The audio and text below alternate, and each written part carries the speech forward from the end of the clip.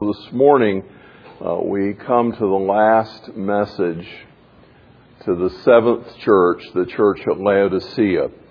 And it's a sad note on which to end, because Jesus has nothing good to say about Laodicea. In fact, Laodicea is a church that is so lukewarm, so putrid in its taste and stench that Jesus says, I literally want to vomit you out of my mouth. You make me sick. And I thought to myself, how sad that Jesus is betrothed to the church. He is the bridegroom. We're the bride of Christ. We are His fiancé. We are committed to Him. And yet, to be in that kind of relationship and nauseate the bridegroom. What a sad image. But literally, our word emetic, you know what emetic is? Syrup of ipecac, things like that. They induce vomiting. Our word emetic comes from this word, I want to spit you out of my mouth. The lukewarm water of the church of Laodicea was so full of sulfur and salts that if you attempted to drink part of it, I'll get to this in a little bit, but if you were to attempt to drink some of the water that came down from the hot springs, by the time it cooled off, it would just literally make you want to throw up. And Jesus said, that's what you do to me. And so, we have to ask ourselves, what is it about a church that would be so sad and so putrid that Jesus could not stomach us? What is it that made them like that? And as we get into it, I think it's going to come uncomfortably close to where we are in the United States today as the Christian church. Notice what he says in the salutation. He says, the Amen, the faithful and the true witness, the beginning of the creation of God, says this. Now, each time in these letters that Jesus gives a salutation, He is calling attention to some aspect of His character that particularly supports what He has to say to that church. And in Laodicea, He is going to say something to them that is shocking. They have a high opinion of themselves. And He is about to cut the rug out from under them. He is going to bring them low. And what He has to say is going to cause them to step back in disbelief. And so He lays His credentials out in the salutation. He says, first of all, I am the Amen. Amen in Hebrew culture and in the Old Testament meant so be it. Absolutely true. Yes, that is the solid fact. Jesus says, I am the Amen to the Word of God. And when God's Word comes, I am the one who underscores it with the yea and amen. I am the one who testifies to the truthfulness of the witness that I am giving. And He says, I am the faithful and the true witness. Compounding the amen. He says, I am the one who has run the course. I have been faithful to the cross. I have gone all out in my commitment. I have finished my task. I have died on your behalf. I have been raised from the grave to give you life. I am the one who has been faithful all the way to the end. And I am the true witness. I am speaking the truth to you. I am not lying. This is the word from God that I speak to you. And then He reveals Himself as the beginning of the creation of God. And I just want to clarify something here. It's a little bit of a parenthesis, but Oftentimes we encounter those individuals who challenge the deity of Christ. And sometimes they pull out of context verses like this, and they will say, for example, see, He's the first thing God made. He's the beginning of the creation of God. He's the first thing God made. But that's not at all what the word means. The Greek word is arche, and it has to do with the position of prominence or the source of creation. You go back to John's Gospel, same writer, same message, same truth about Jesus Christ. And John opens his Gospel by saying, in beginning was the Word, and the Word was with God, and the Word was God. And the Greek verb was there is a verb that expresses continuous and ongoing action in the past time. And the way he begins, there's no definite article, not in the beginning, like the beginning of the earth or the beginning of the solar system, but he starts out by saying, in beginning, in any beginning, pick a beginning. You want to talk about the beginning of the planet? You want to talk about the beginning of the universe? You want to talk about the beginning of anything created? In any beginning, the Word was there, always being there. There was never a time when the Word was not there. In beginning was the Word. The Word was with God, and the Word was God. And John goes on to say the same was in the beginning with God.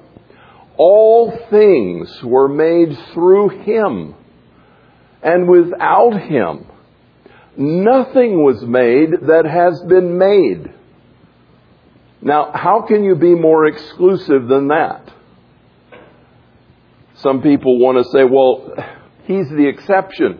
There are no exceptions in the syntax of the sentence. Without Him, nothing was made that has been made, because He has never been made.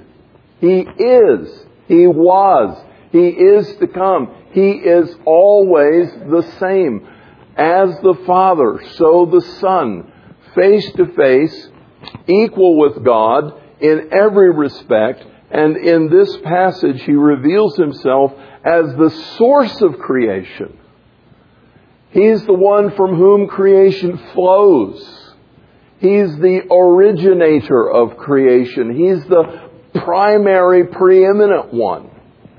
He stands at the beginning, and He is the beginning of the church. In Acts chapter 2, it was Jesus who sent the Holy Spirit to come down upon His church and empower them with spiritual vitality through the mighty outpouring and baptism of the Holy Spirit. And He is the one who has given birth to every believer through His Spirit and to every congregation. And He is the one who will be the creator of the new heavens and the new earth and the new creation. He is the beginning of all of this.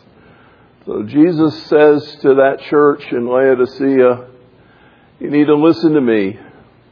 I am the Amen. I am the faithful and the true. I am the source of all that is.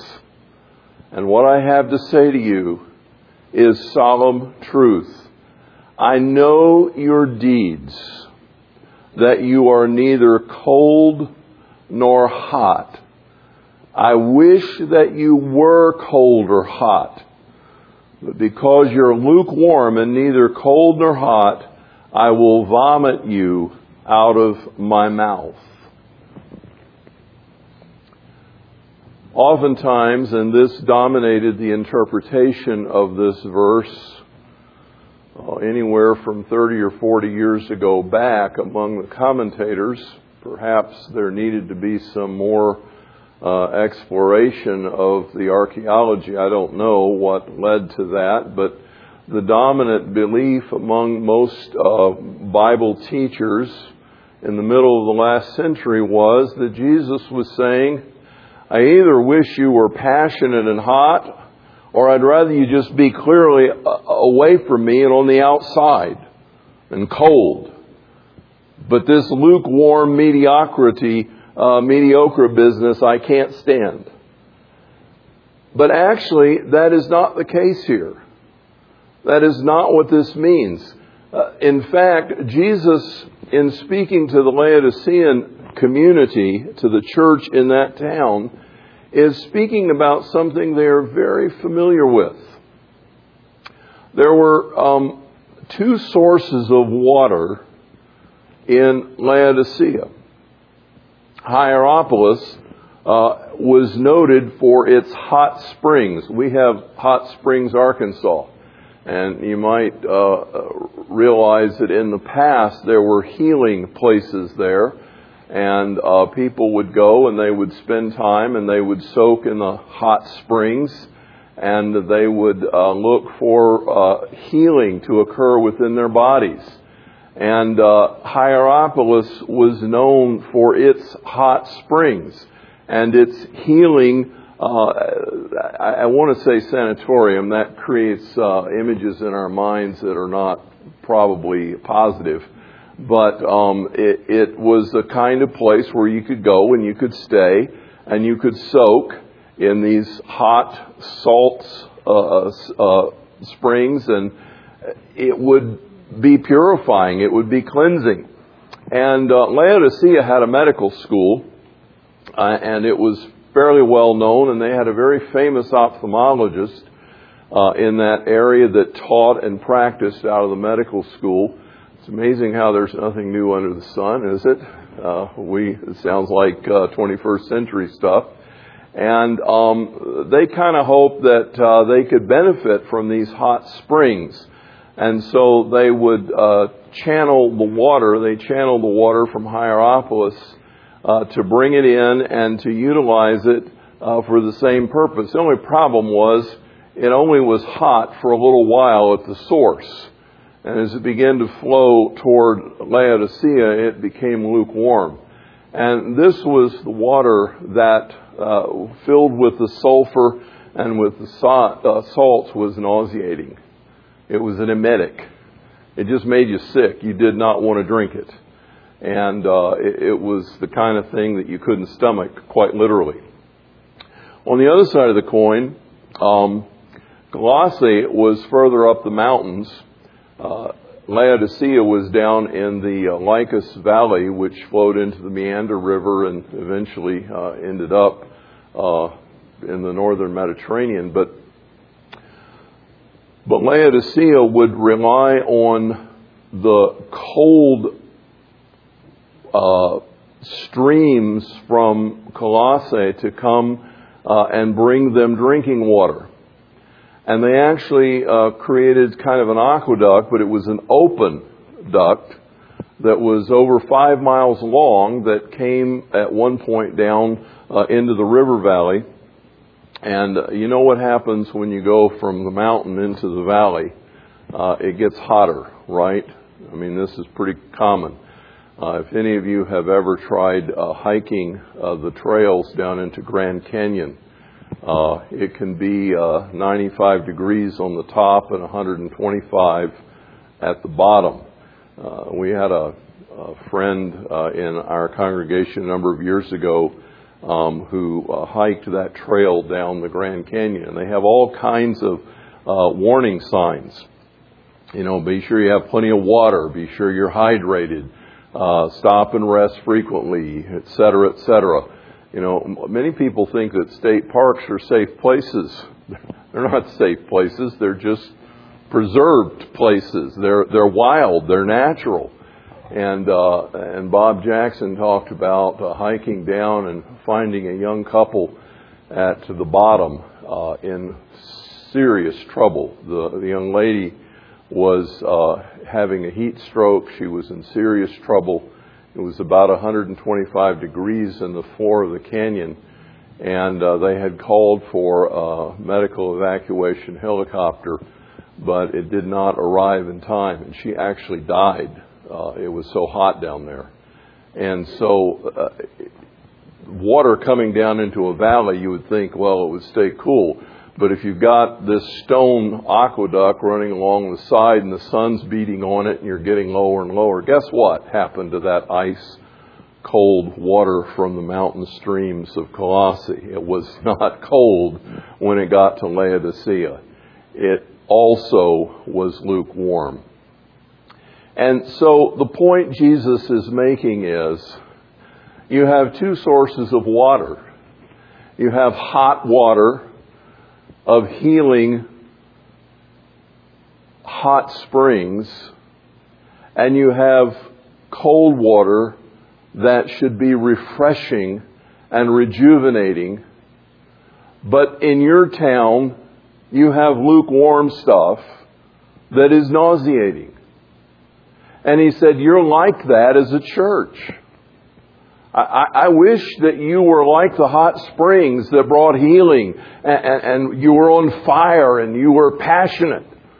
Or like the cold streams from the mountains that were refreshing and rejuvenating and sated the thirst and made people rejoice. But you're neither. You're nauseating. You're lukewarm. You make me sick. I just can't abide who you are. And they understood what he was talking about. It was a graphic picture for them.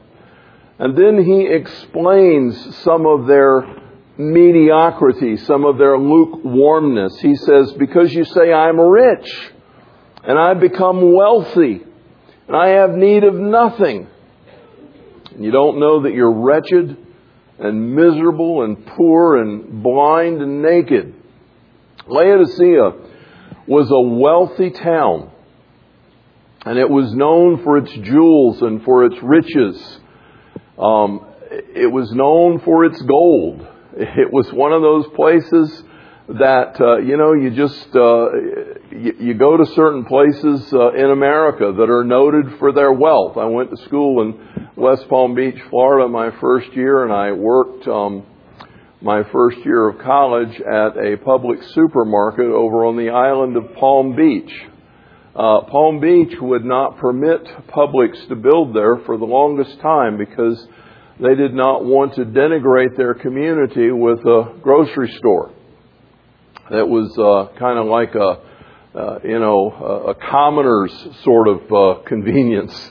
And they would send their servants and their butlers or whatever over to the mainland to buy groceries.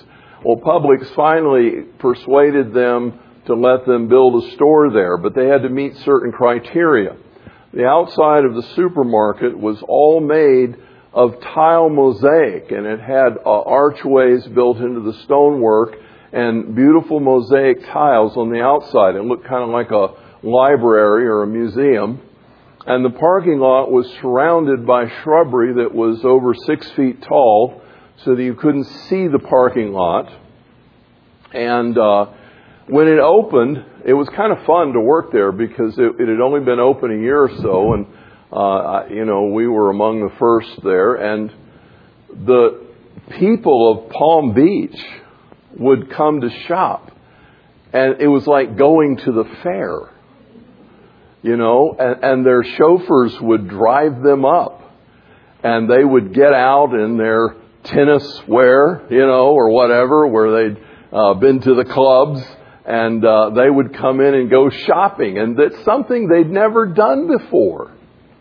And they would go through the store, and then you'd bag their groceries, and it was, we were told it was a policy of Publix, you can't linger for a tip. You've got to just bag the groceries, put them in the car, and move on. If somebody gives you one, you can take it, but you can't hang around kind of like this, But it was so cool to take groceries out in Palm Beach because those people tipped. Man, it was amazing.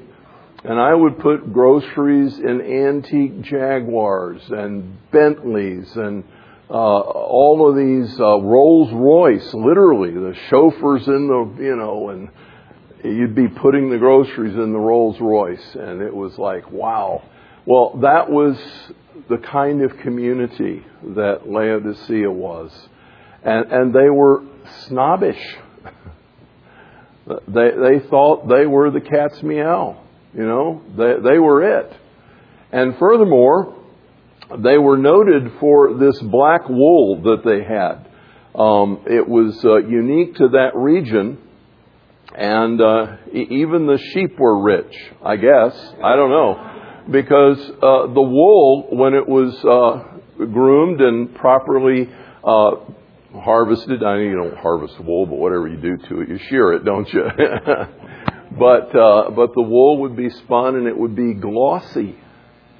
It was like, a $5,000 Armani suit kind of thing. It was just beautiful. And so they had this fine wool that they were very, very proud of.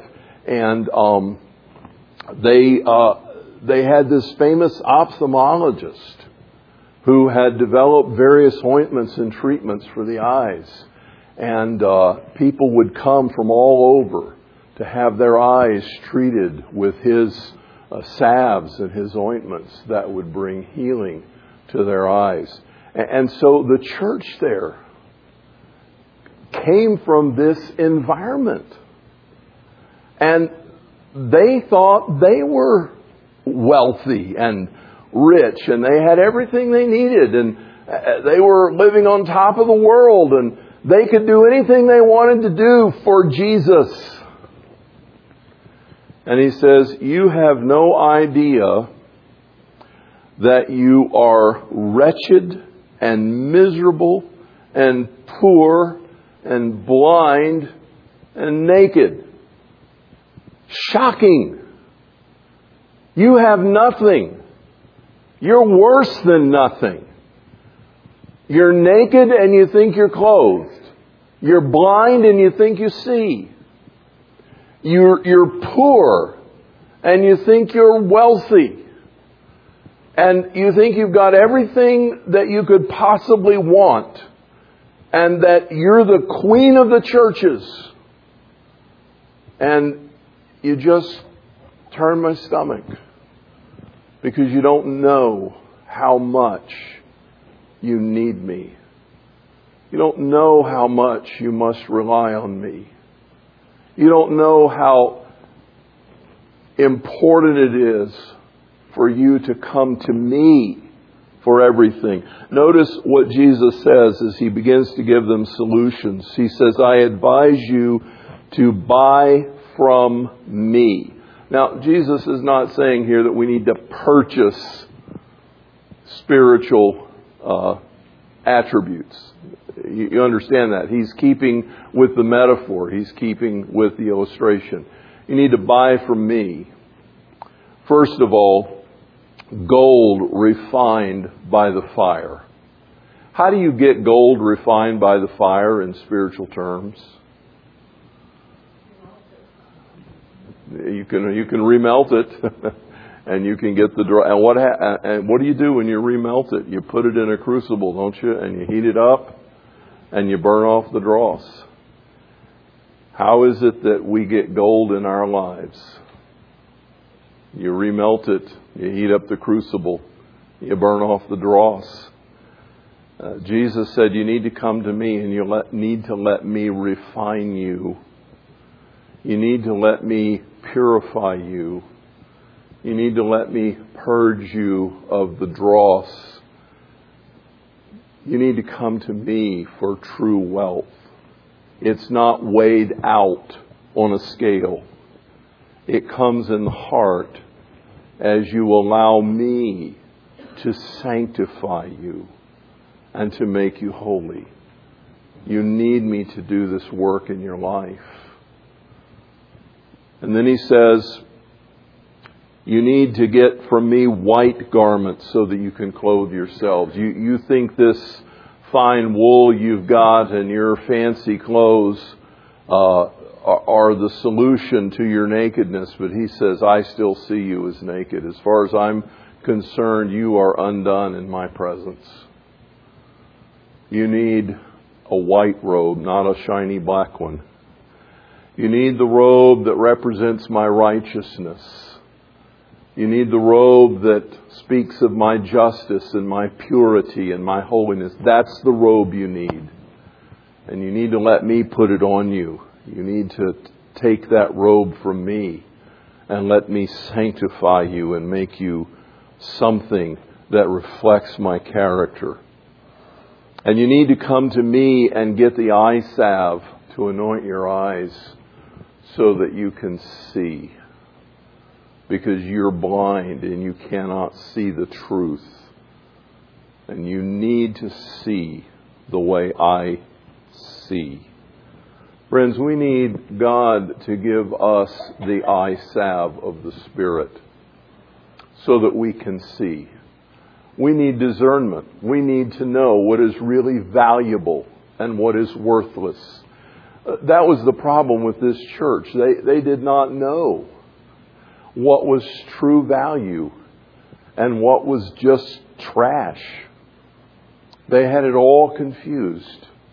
And they had their priorities mixed up. And they needed to know what was really important.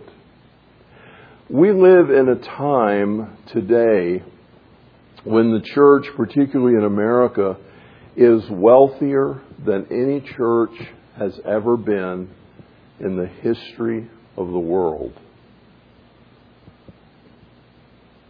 I know some of you are thinking about the great cathedrals of the Roman Catholic Church.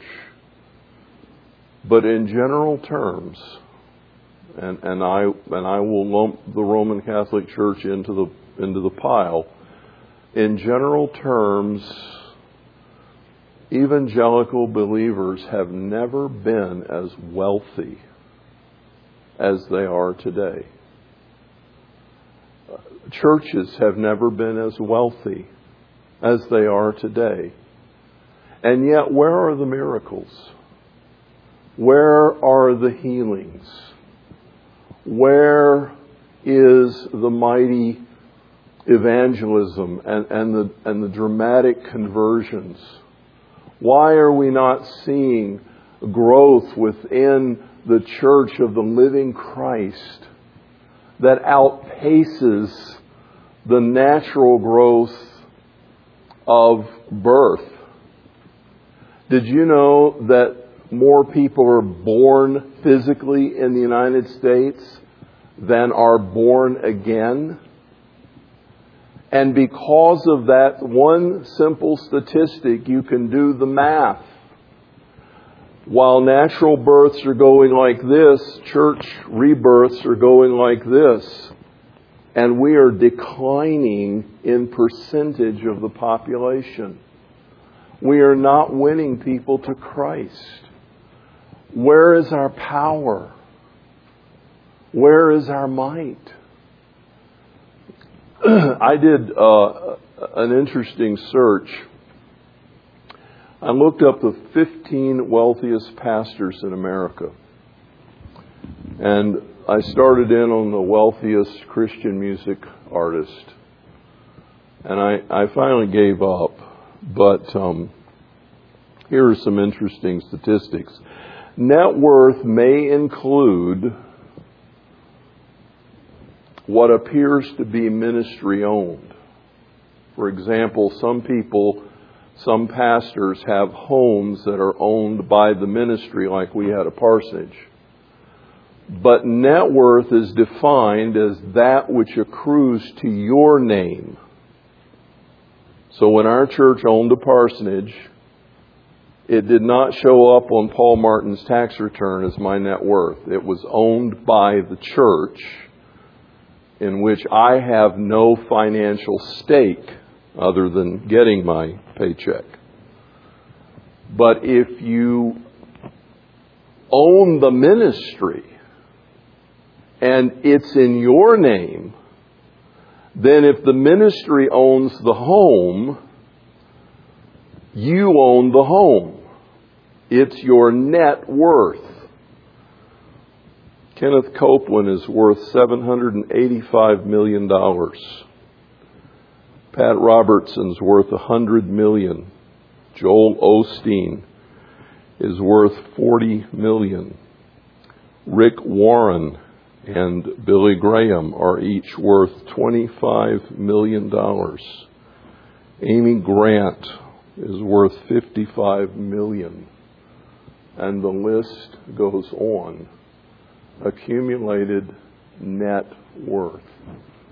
Where have we ever seen this kind of wealth? I'm not questioning motives. I'm not questioning how it's used. I came to Christ through the ministry of Billy Graham, and I have always respected and still respect him. But the reality is, pastors and churches and the Christian music industry in the United States today is wealthy beyond comprehension. I remember Jerry Mapstone, who became our life sponsor. That's our every 3-year youth ministry, talking about bringing in Christian music groups to play and have concerts for life. Not for life, but for life. And they would send in advance their requirements. They had to fly first class. They had to have penthouse hotel suites. They required a certain kind of bottled water. They demanded certain amenities from the restaurants and whatever. They had to eat a certain kind of food. They wanted certain things delivered to their rooms on a daily basis. These were their requirements in addition to their fees. What's wrong with us? Jerry said I would go to those meetings sometimes and I would get so sick I would just say, I don't want any of you. Just get out of my sight. You make me sick. Sound like anyone you know? We live in incredible wealth. But our spiritual power is incredibly lacking. What is the problem? Are we among those whom Jesus says, you think you've got it made? You've got everything going for you. You've got the finest equipment, the most beautiful churches. You've got all the properties. You've got all the capacity to do whatever you want to do. You wear the nicest clothes. And at the end of the day, I want to vomit. Because you have no spiritual power. And yet you go around the world and you look at the church in countries where they meet in secret and they barely eke out a living and they struggle for survival and they glow with the aura of the joy of Jesus Christ. And they worship Him with passion. And they're willing to die for Him. They couldn't even imagine staying in any hotel, much less requiring certain accommodations.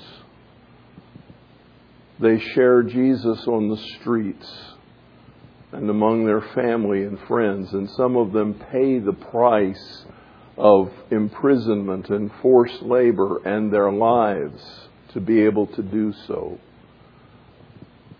But their ministry is accompanied with power, and people are coming to know Christ, and healings occur, and deliverances are effected, and mighty things result. We're going to show you a little later this summer a video by John Stumbo about his visit to Southeast Asia and about encountering one of the church planters there, encountering a witch doctor or a shaman. And what happened as this man would go from town to town, the evangelist, and he would always look for the most opposite of Christ, the strongest opponent of the gospel. And he would go right to him and say, who is more powerful, your God or mine? And God did mighty things, and churches were started. He didn't have any great income, but he had a great source of strength and power. Jesus says at the end of this letter, he says, I'm standing at the door knocking. I'm standing at the door knocking. If any man would hear my voice and open the door and let me in, I will come and restore the intimacy of my fellowship.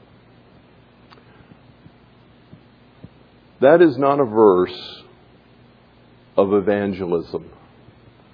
It is not a verse intended to share with an unbeliever to allow Christ to come into their life. I know we've all used it and God has blessed it. But if you really look at the context, that invitation is given to mediocre Christians. If you will open the door, I'm knocking. If you'll let me in, I will restore fellowship with you. I will come to you. We'll sit down and have a meal together. We'll visit. We'll become one in heart and spirit again. I will enable you to sit on my throne as I overcame and sat in my Father's throne. That is an invitation to renewal. You know what Paul says in Ephesians?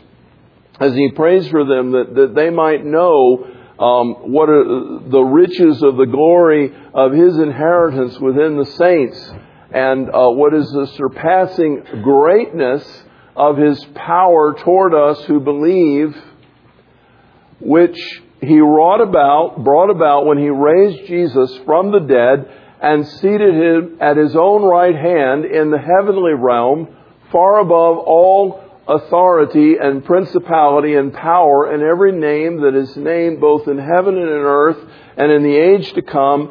And you, who were dead in your trespasses and sins, He has raised you up and seated you with Him in the heavenly realm.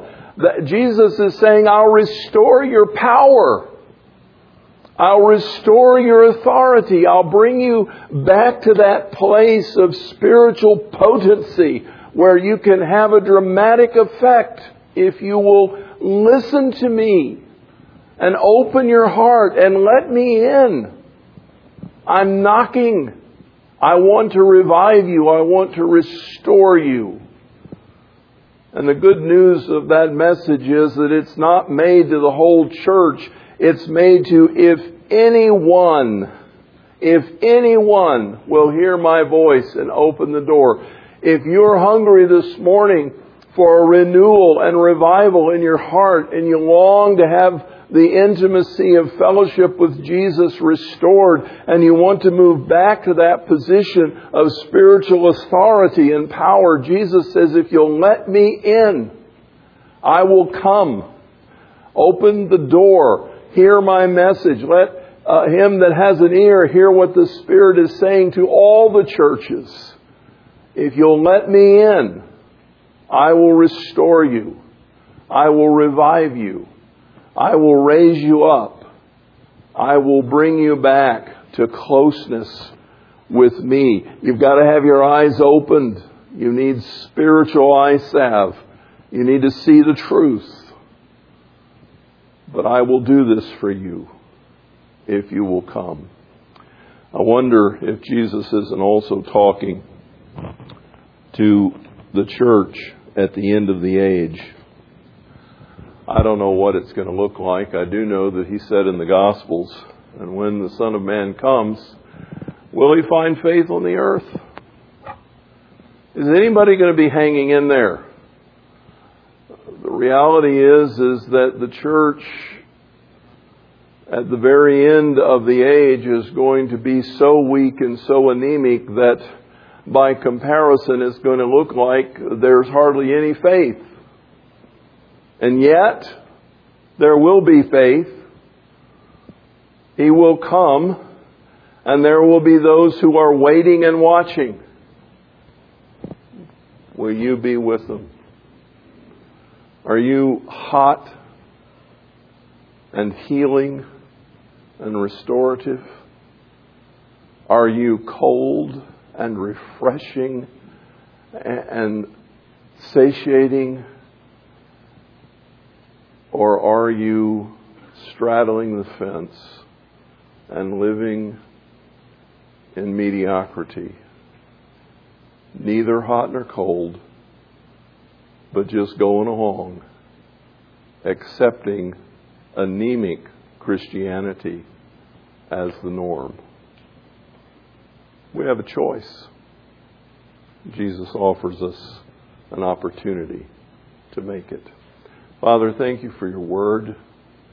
I pray that you would speak to us this morning very clearly. Lord, if we see by the enablement of your Holy Spirit today that we are poor and blind and naked, that we would come to you, buy the gold, wear the white robe, take the spiritual salve, let you come in and heal us and restore us and raise us up. In Jesus' name, amen.